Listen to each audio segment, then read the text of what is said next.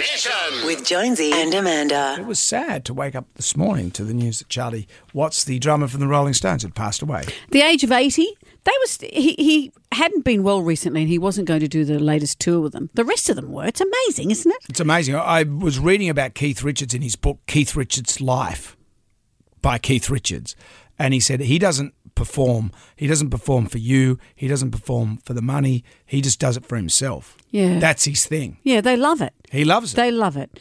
And, well, I've told you the story before that Harley's father could have been in the Rolling Stones. That's right. What happened? It was an amplifier thing or something. What happened was that Harley's dad made amplifiers. They were living in England. Harley's dad made amplifiers for Bill Wyman. And Bill Wyman has gone on to say many times the only reason he got into the Rolling Stones was because he had his own amplifiers.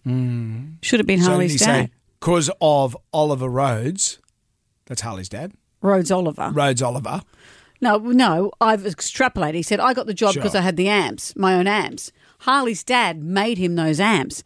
It doesn't take much thinking to suddenly have Harley's father in the Rolling Stones. No, he's not really. Don't you think? Direct line. Yeah. Oh, come on. Can I be any clearer? Anyway, he didn't get in there and the others did. But this is interesting that Charlie was saying this earlier. He's been with the band since 1963. He married in 62. He's a stayer, stayed with the same band, stayed with the same wife. He was the only professional musician in the band. So he was playing in a jazz band and he wasn't really interested in joining a rock band. And Keith Richards had such a vibe on Charlie. He said, look, what we've got to do, we've got to get this guy in our band because he's so good. Let's get him and we'll pay him. So he was the only guy that was getting paid in the band. And there was a point where they'd run out of money and he said, okay, fellas, it's been good knowing you. And he just left them. He was very pragmatic that way. Yeah, well, didn't he think the band would last a year and that'd be it? He said, and here they are 60 years later. Amazing. Still Extraordinary, touring isn't it? at 80. And it's hard to imagine the band without him. And it's often said that Keith and Mick feuded over everything. The one thing that they constantly agreed on was their adoration of Charlie Watts. Also, his love of his drum kit. He had this Gretsch drum kit that he had for forever.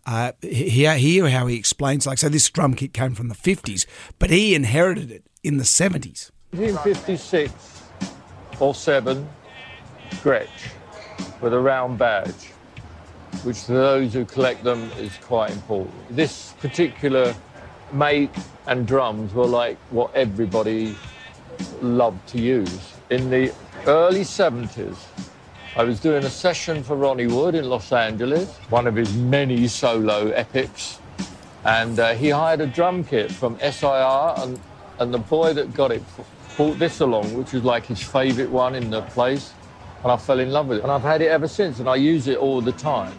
And he does. He One used it all wife, the time. one drum kit. One band. With a drum kit, do you have to replace the skins? Do they get all droopy? Not your actual skin, but the drum. Like Mick and Keith have had to over the years. Big bulldog clip at the back of the neck. I would say they'd have the head. It's called the drum head. And do you know he was a major collector of cars even though he didn't drive? He just liked to look at them. What else are you going to spend your money on, really? How much money?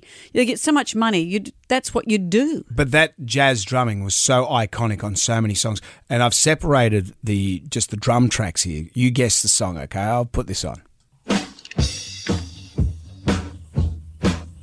Is that Satisfaction? No. How come you taste so good now? Brown Sugar. Yeah. Could you never sing it again, please? What about this one? Ooh, ooh, ooh. You know Miss it. You? Miss You. How good is he?